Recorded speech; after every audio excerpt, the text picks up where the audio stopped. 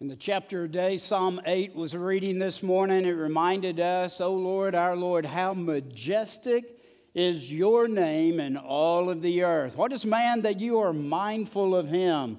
And we go through the gospel narrative, and Paul reminds us in Romans 5:8 that God demonstrated his own love toward us, that while we were yet sinners, still rebellious, Christ died for us.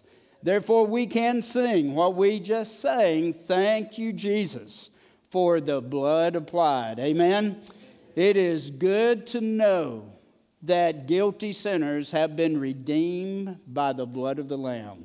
It is by grace. It is through faith in Christ and Christ alone. I want you to take your Bible. Let's go again to Acts, the book of Acts in the New Testament. Chapter 8 this time. Acts chapter 8. In a moment we'll start reading in verse 26 as we read about a messenger who goes boldly. In fact, we continue our series, More Like Jesus. In this series we're identifying 6 marks of a disciple that we call measures. And we've gone through 4 of those. We're on number 5 today. First of all, it was a child who knows who? God. All right, help me out a little bit. Then a student who lives how? Changed. A friend who loves who? Others. A helper who gives how? And a messenger who goes, hey, you got that stronger than all the others. That's good. We are looking at that messenger who goes boldly through the lens of one of those early believers who gladly spent his life to see the gospel transform that next generation. His name is Philip, and this one is Philip the evangelist. As we read the New Testament, there are at least 2 prominent Philips in this early group of believers. And there is one, Philip the disciple, along with Peter and Andrew, was from Bethsaida. And it was this Philip that Jesus called to come follow him. And when he identified Christ, he went and grabbed Nathanael and introduced him to Jesus. But it's the second Philip, Philip the evangelist, that we have in view in Acts chapter 8. He's distinguished from Philip the disciple with that tag, the evangelist. We meet this Philip for the very first time in Acts chapter 6. When that new church was exploding in growth, and with that tremendous growth came need, and there were some widows whose needs were not being met, so they said, here's how we're going to meet the needs. We're going to look in the group of disciples and select from this group 7 godly men who are of good reputation and full of the Holy Spirit. It's in that group of 7 that this Philip, the evangelist, is first identified, and he is called out to wait tables and serve the widows. But it's also this Philip that we read as we read through Acts, that when persecution began to increase in Jerusalem, he scattered, and where he ended up was a place that most people dodged. That was Samaria.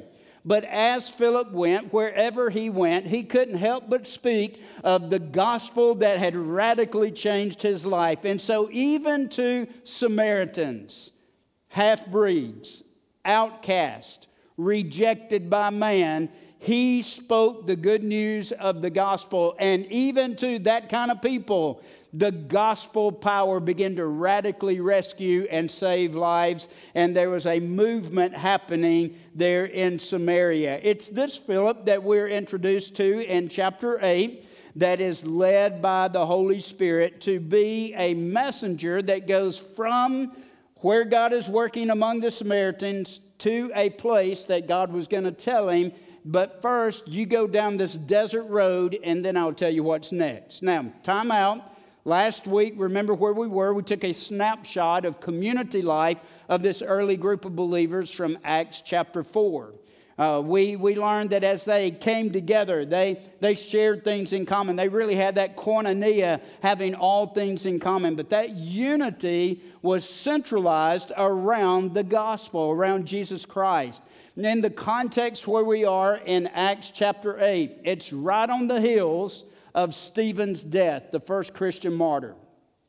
Stephen dies because he proclaimed the resurrected Christ with boldness. There's a guy named Saul, the persecutor, who is wreaking havoc upon these early believers. In fact, Saul is still entering houses, dragging off men and women, and committing them to prison. And so this is in between Stephen's death and Saul's conversion. Saul became Paul the preacher after he was apprehended by the resurrected Christ on the road to Damascus. In between that is Philip the evangelist, who is preaching boldly the gospel to the Samaritans, and then lo and behold, God interrupts his life. An angel of the Lord dispatches him to a place unknown. And so he just rose and went as the Holy Spirit said go. And so as we look at Philip's life, we're going to see in him some attributes of a messenger who goes boldly. What are some characteristics of that kind of guy's life? I want to read in Acts chapter 8, verse 26 through 40, big text, and want to invite you to stand if you're able to stand for the reading of God's Word. As you're standing, I want to welcome those that worship with us online today, and we're glad that you're worshiping with us at Liberty today. Look at verse 26.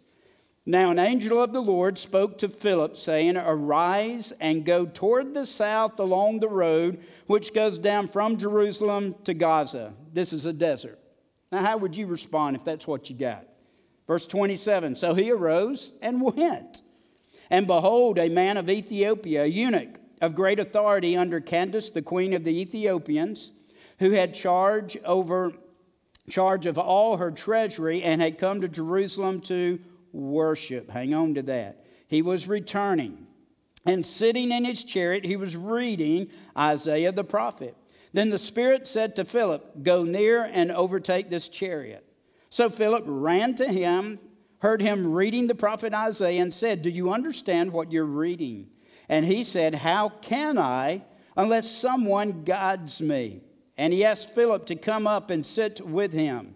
The place in the scripture which he read was, He was led as a sheep to the slaughter, and as a lamb before its shearer is silent, so he opened not his mouth.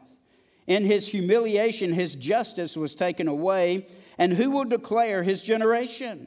For his life is taken from the earth. That's Isaiah 53, 7 and 8.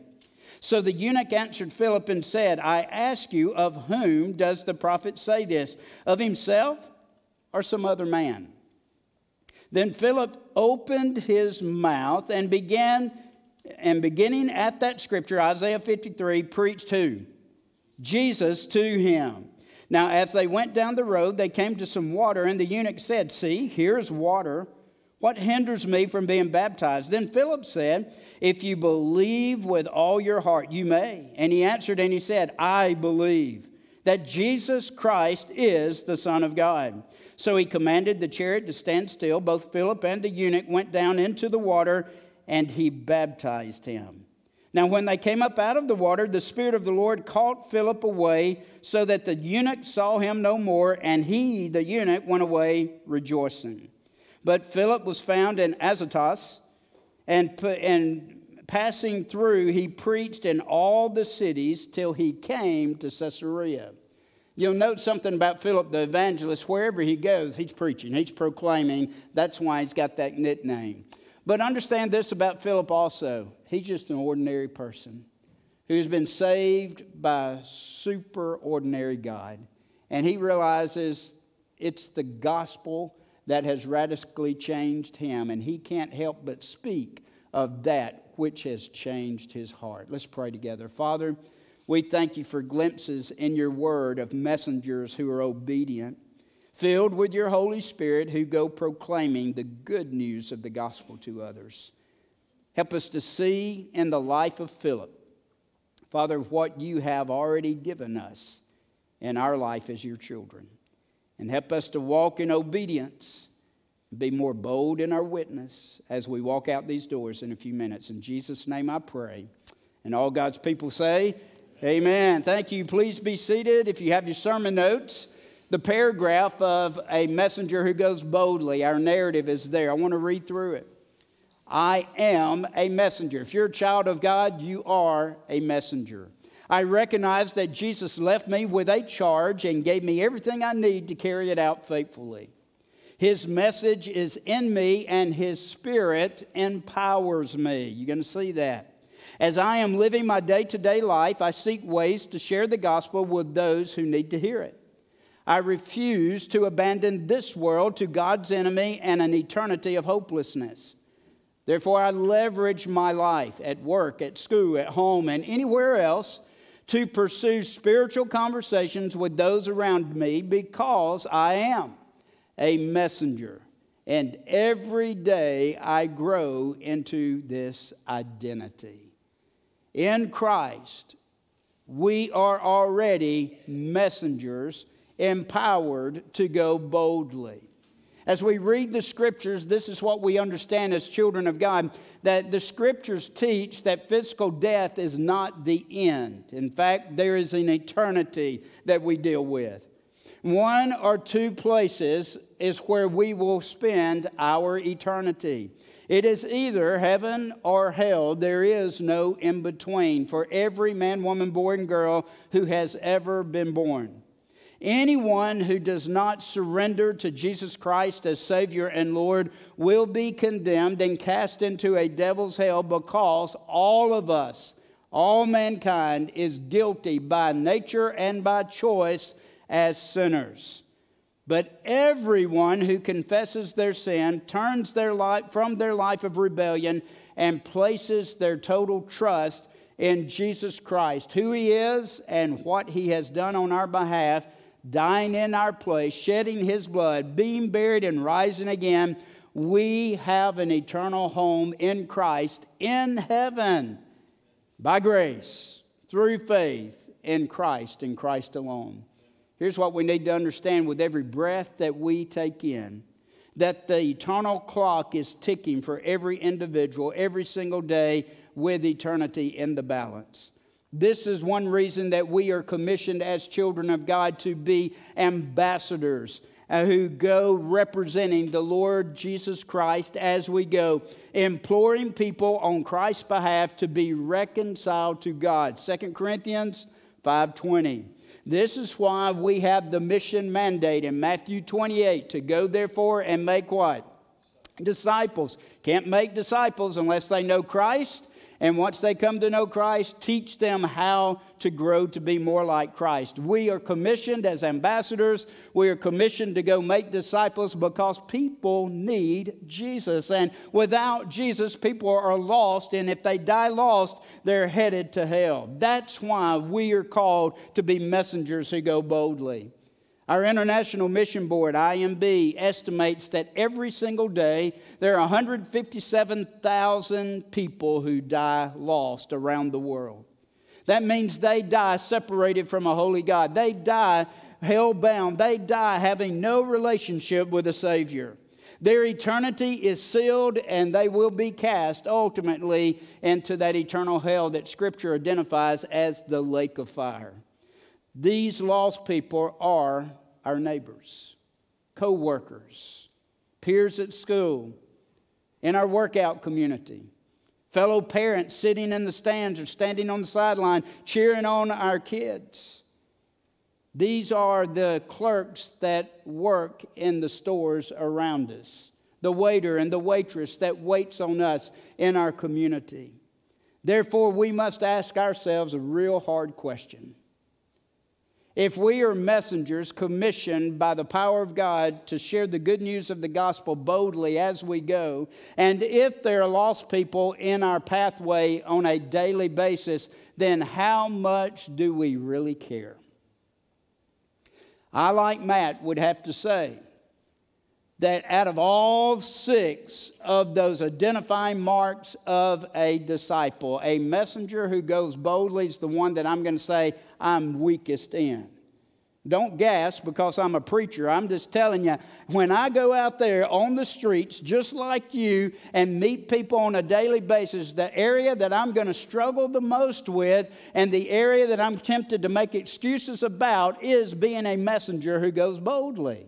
In fact, that's true with every life group that we've done surveys with these 6 measures. We are scoring ourselves low as messengers who go boldly. And we're being honest, this is the area that I need to grow in the most.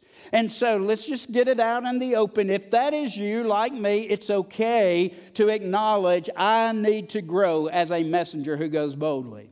Because there's something that we're going to see in Philip the evangelist. We're going to see it's not about how good Philip is. It's not about how eloquent his speech is. It's not about his family heritage. It's not about his schooling. It's the fact that Philip was radically saved, and now he's empowered with the Holy Spirit of God. And as he lives out his life, he is yielded to God at work inside of him. And he is allowing this God to work not only in him, but overflow through him and impact the lives of others. Charles Spurgeon is a famous 19th century preacher. He once said, if sinners be damned, at least let them leap to hell over our dead bodies. And if they perish, let them perish with our arms wrapped around their knees, imploring them to stay. If hell must be filled, let it be filled in the teeth of our exertions, and let not one go unwarned or unprayed for.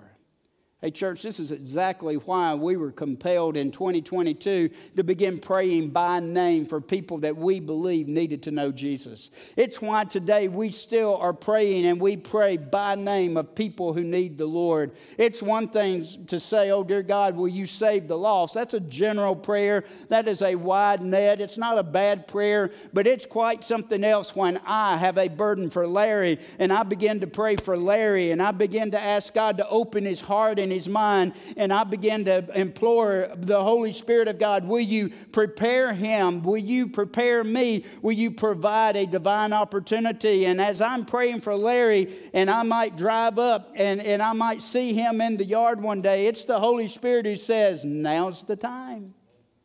You see, when we pray for people fervently, by name and specifically, folks that need to be saved, don't be surprised that the Holy Spirit nudges you to be the one who is the messenger who goes boldly. That's why we began praying by name. If you don't have a list of people that are co-workers, peers at school, people in the community, family members, neighbors, if you don't have somebody identified that you're praying by name for their salvation, I want to encourage you to get there. Because God works as we pray and lift them to him. Secondly, that's exactly why also in 2023, a year ago, that we had a series that kicked off the year called The Gospel Above All. And the challenge in 2023 was 3 and 23. Kind of remember that? That we challenged ourselves that I'm at least 3 times this whole year, I'm going to share the gospel in my home, in my life group, and with somebody that needs Jesus in my community. Hey, Liberty family, it's been encouraging and exciting to hear how many gospel and spiritual conversations that through our life groups we have recorded. Here's what I want you to know. You may not have seen a bit of fruit. Maybe you have, and we celebrate the fruit that we've seen. But if you haven't seen any fruit, know this. The gospel never returns void. With every one of those conversations, almost 400 conversations in and through people called Liberty Baptist Family, God has presented the truth of the gospel. The Holy Spirit continues to work on the hearts of the people. But that's why we did 3 and 23, because we need to be messengers going boldly. And people around us need to know about Jesus, because without him, they're going to spend eternity in hell. And that is bad news. As we grow to love Jesus more, we'll grow to love the things that he loves. And some of those things he loves are people who have not yet come to him as children of God. Those that he died for and shed his blood for. One way we grow also in our measures is by the example of others. Maybe in your life group, it's time that you can just kind of reflect upon, all right, who in my life kind of is stronger than I am as that messenger who goes boldly. We can watch, we can observe, we can learn from them. Well, Scripture gives us that opportunity as well. And so in Scripture this morning, we're going to learn from Philip the evangelist 3 attributes that a messenger who goes boldly will have. If you have your sermon notes, this is number 1. All right, 30 minutes to get through the intro. How about that?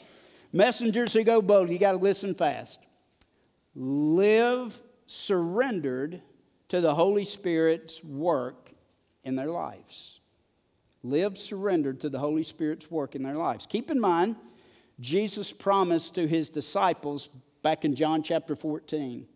And in verse 16, Jesus made this promise. This is in the context. He said, I'm leaving, and where I go, you cannot go. There's some anxiety, separation anxiety going on, and he's rendering them comfort in John 14. He said, I will ask the Father, and he will give you another helper or another counselor to be with you forever. That Greek word counselor or helper comes from paraclete, and it means one who is called to come alongside of. It has the idea of someone who encourages and exhorts. We know that counselor is the Holy Spirit of God. He is the one who stands with us in the midst of the battle. He is the one who stands with us in the midst of our life struggles. He is the one that stands with us in the midst of gospel conversations. He's the one that goes with us, because when we are saved, the Holy Spirit of God abides with and within. He is with us. And that's important to realize, because look at Acts 1 and chapter 1, verse 8, said Jesus reminded them, the disciples are huddled in Jerusalem. They have witnessed the resurrected Lord. He is about to ascend to be back with the Father. And he says, now something's about to happen. When the Holy Spirit comes upon you, you shall receive power. Power to be my witnesses. We could say it this way. Power to be my messengers who go boldly into Jerusalem, all Judea and Samaria, and to the ends of the earth. As children of God, understand the truth of the Holy Spirit of God and His work in you and through you. What enabled Philip to be a messenger who goes boldly was not just his ability, it was his surrendered heart to the work of the Holy Spirit of God. I say that to say this. We acknowledge that we are weak as messengers who go boldly. What we need is not necessarily more Bible knowledge, though that might be the case. What we need is to apply what we already know the Bible to teach about the power of the Holy Spirit of God at work in us and desires to be that witness through us. Really, what we need is to do what Philip did in this passage and surrender to the promptings of the Holy Spirit. In Acts chapter 6, he was set apart to serve. In Acts chapter 8, as persecution in Jerusalem cranked up and he was one who scattered, he ended up in Samaria preaching and people being changed. And then the angel of the Lord interrupted his life in Samaria and says, go south to the road, the desert, that goes down from Jerusalem to Gaza. Now don't miss, as we read that, God's initiative in every part of this story. God is at work. He initiates. That just reminds us in salvation, God is the initiator. He is the one who saves, and He is the one who secures. And so it's all about God. But here we see Philip, who is the messenger, being yielded to the power of the Holy Spirit of God, and we see the Holy Spirit at work in somebody else's life. And so God's initiative is evident. An angel of the Lord visited Philip, sent him off. He directed him toward the wilderness in the south.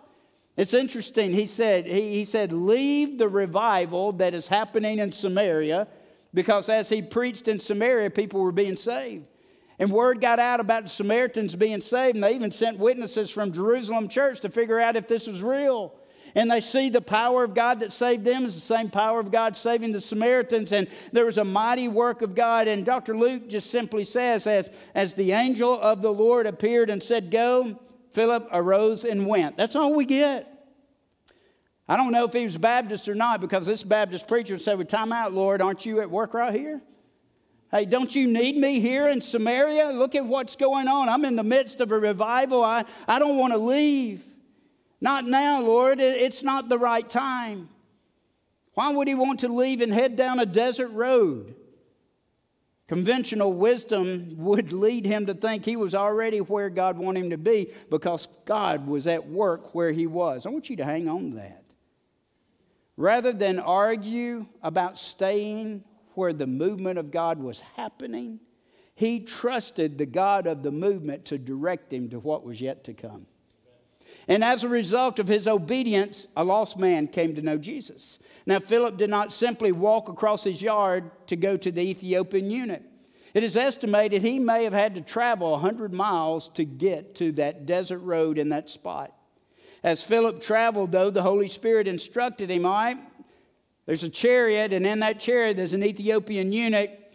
Overtake that chariot and have a conversation. We need to understand when we read Ethiopian, the mindset of the Romans, they considered Ethiopian to be the edge of the world. An Ethiopian eunuch, therefore, would not be someone notable or prestigious in Roman eyes. Not only is he Ethiopian, but then he's an official and he's a eunuch.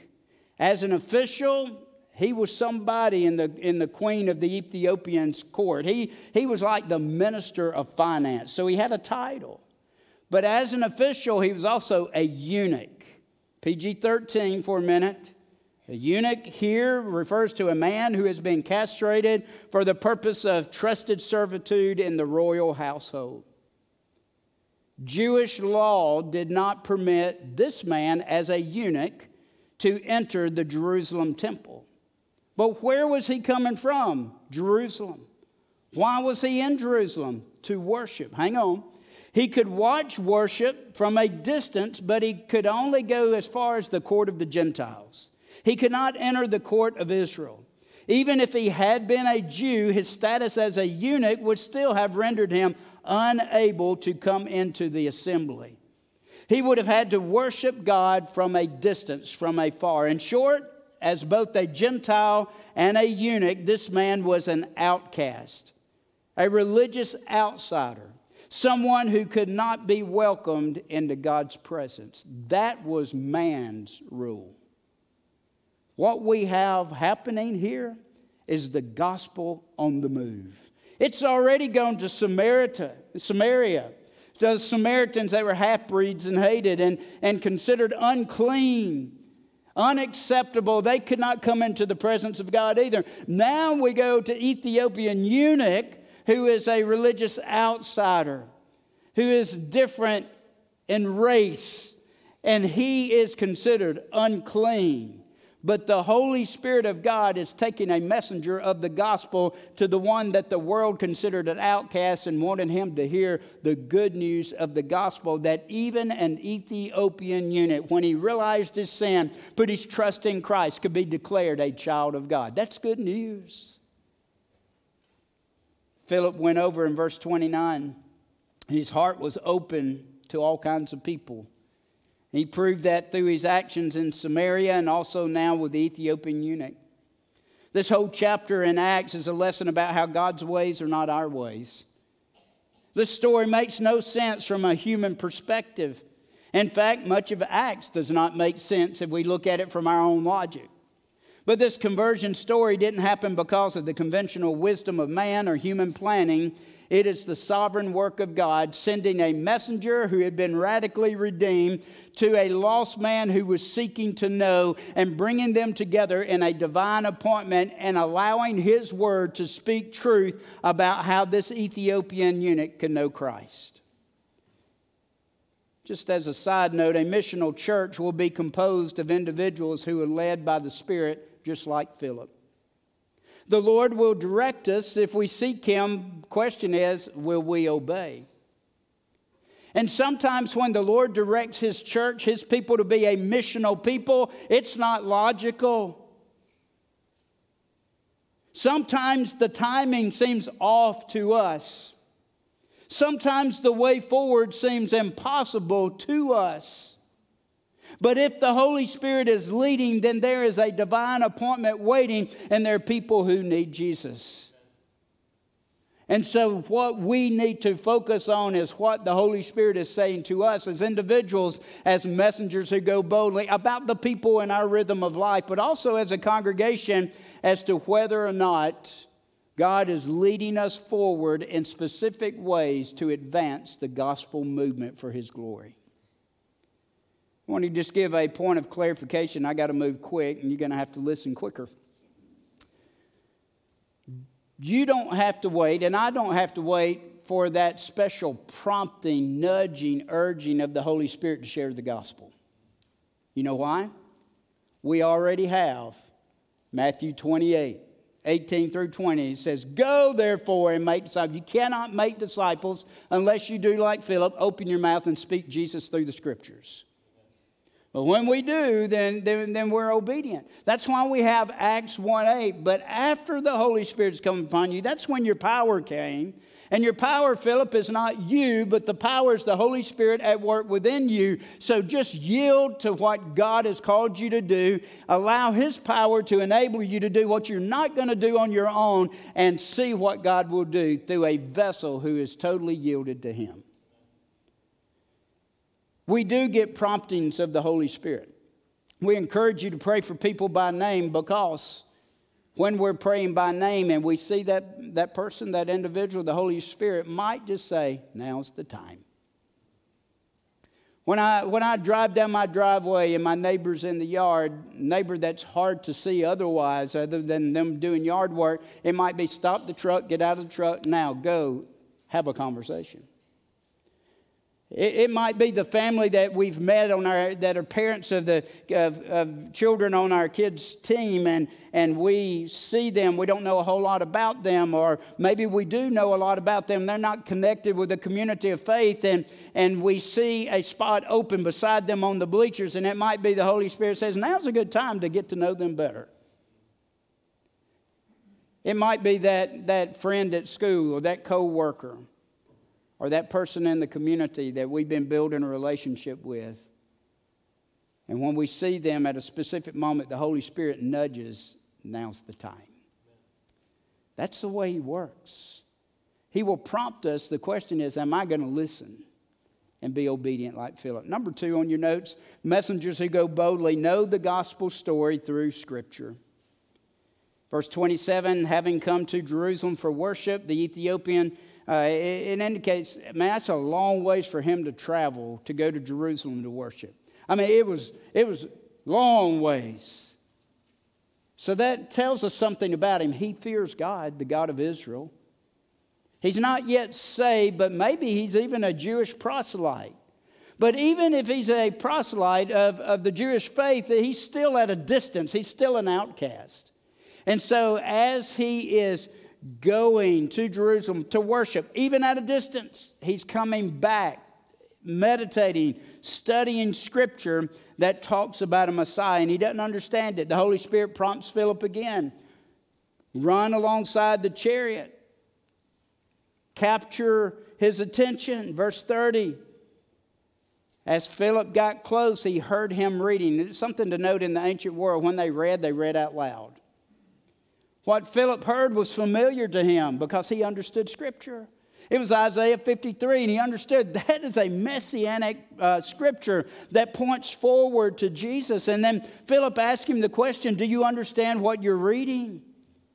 What happens next is a divine appointment. He asked if he understood. The Ethiopian said, how can I unless someone tells me? You're talking about an invitation to share the gospel right there.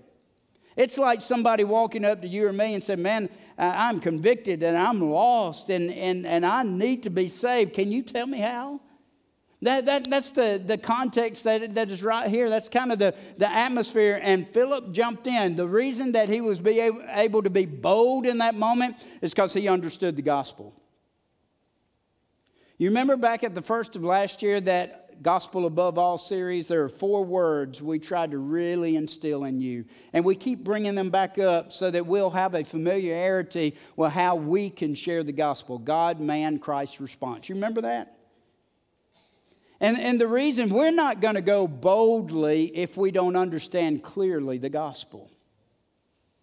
But when you understand, even if it's just John 3:16, you can share the gospel with John 3:16. Some of you may choose Romans Road, like Romans 3:23, all have sinned and fallen short of the glory of God. Romans 6:23, the wages of sin is death, but the gift of God is eternal life through Christ Jesus our Lord. Romans 10:9 and 10, that if you confess with your mouth the Lord Jesus, believe in your heart that God raised him from the dead, thou shalt be saved. Verse 13, whosoever shall call upon the name of the Lord shall be saved. It doesn't matter which Scripture, just understand Scripture points to Jesus, and that's what Philip knew. He had a working knowledge of Scripture, and that's what God wants you to do. And so God had led the Ethiopian eunuch to search him. He'd gone to Jerusalem to worship, even at a distance. God had put before him Isaiah 53. Now God brought a messenger to him who understood the Scripture, and when he said, "Can you show me?" he opened his mouth and he began to speak Jesus to him. And we don't have a timeline, don't know how long this sermon went. But we know the end of it. When they got beside the water, the Ethiopian eunuch said, "What hinders me to be baptized?" There's water. So apparently they're talking about what it means to be saved. They're talking about professing your faith as a believer publicly through baptism. And so Philip said, "You can be if you believe." He said, "I believe Jesus Christ is the Son of God." Chariot stopped. They went down, got in the water, and Philip baptized the Ethiopian eunuch. Why? Because Philip understood the gospel message. Maybe a next step for you is to bear down on selecting a few of those scriptures. And even if you use God, man, Christ response, rally it around Scripture to be able to share the good news of the gospel. Number 3. One thing Philip understood as a messenger who goes boldly is to expect God to work as they are obedient to share the gospel. Here's what we need to remember as messengers. It's not us. It's not about how good we do. It's not about how dynamic we come across. But it's about the power of the gospel. It's about the power of God's word. Here's what Philip practiced. When he spoke the gospel, he just expected God to move. He'd seen that happen in the early church as it was growing. He saw that happen in Samaria. And he just believed if God directed his step and God put an Ethiopian eunuch in his path, that when he spoke of Jesus through the lens of Scripture, he expected God to do a greater work. Now, Acts is a beautiful book of the Acts of the Apostles and the gospel movement. But Acts is also very, very real, that not everybody who heard the gospel responded to the gospel favorably, but the Ethiopian eunuch did. And what Philip understood is God is at work every time you yield yourself to the Holy Spirit and you speak the truth of the gospel through the lens of Scripture. Then you can expect God to do immeasurably more. Philip lived it. He believed it. God has redeemed you by grace through faith in Christ. Once you're born again, the Holy Spirit abides within you. And our movement as messengers who go boldly is by the power of His might, which means we have to yield and get our fears, get our excuses, get our flesh out of the way, and let God work in and through us. Had not Philip gone, at least on this divine appointment, that Ethiopian eunuch will still be headed to hell. But because he was willing to go, his eternity changed. I love the way it ends. Came up out of the water, the Holy Spirit carried Philip away. We don't know what that meant or how that looks like. He was gone. The Ethiopian eunuch saw him no more. But how did the Ethiopian eunuch go forward? Rejoicing. Why?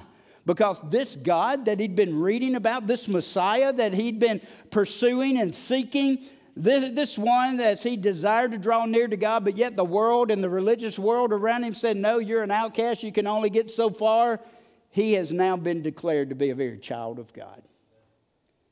There's some things that we can do as we apply this lesson. Number one, love others the way Jesus has loved you. That's what Philip did. Even Samaritans, even the Ethiopians, love others the way Jesus loved you. Number two, yield to the power of the Holy Spirit at work within you.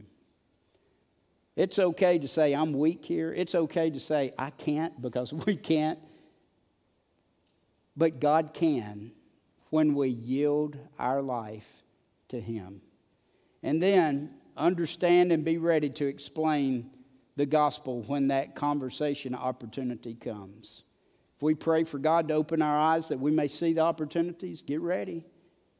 We better be praying, God, give me the boldness by your Spirit to speak truth out of love to those around me.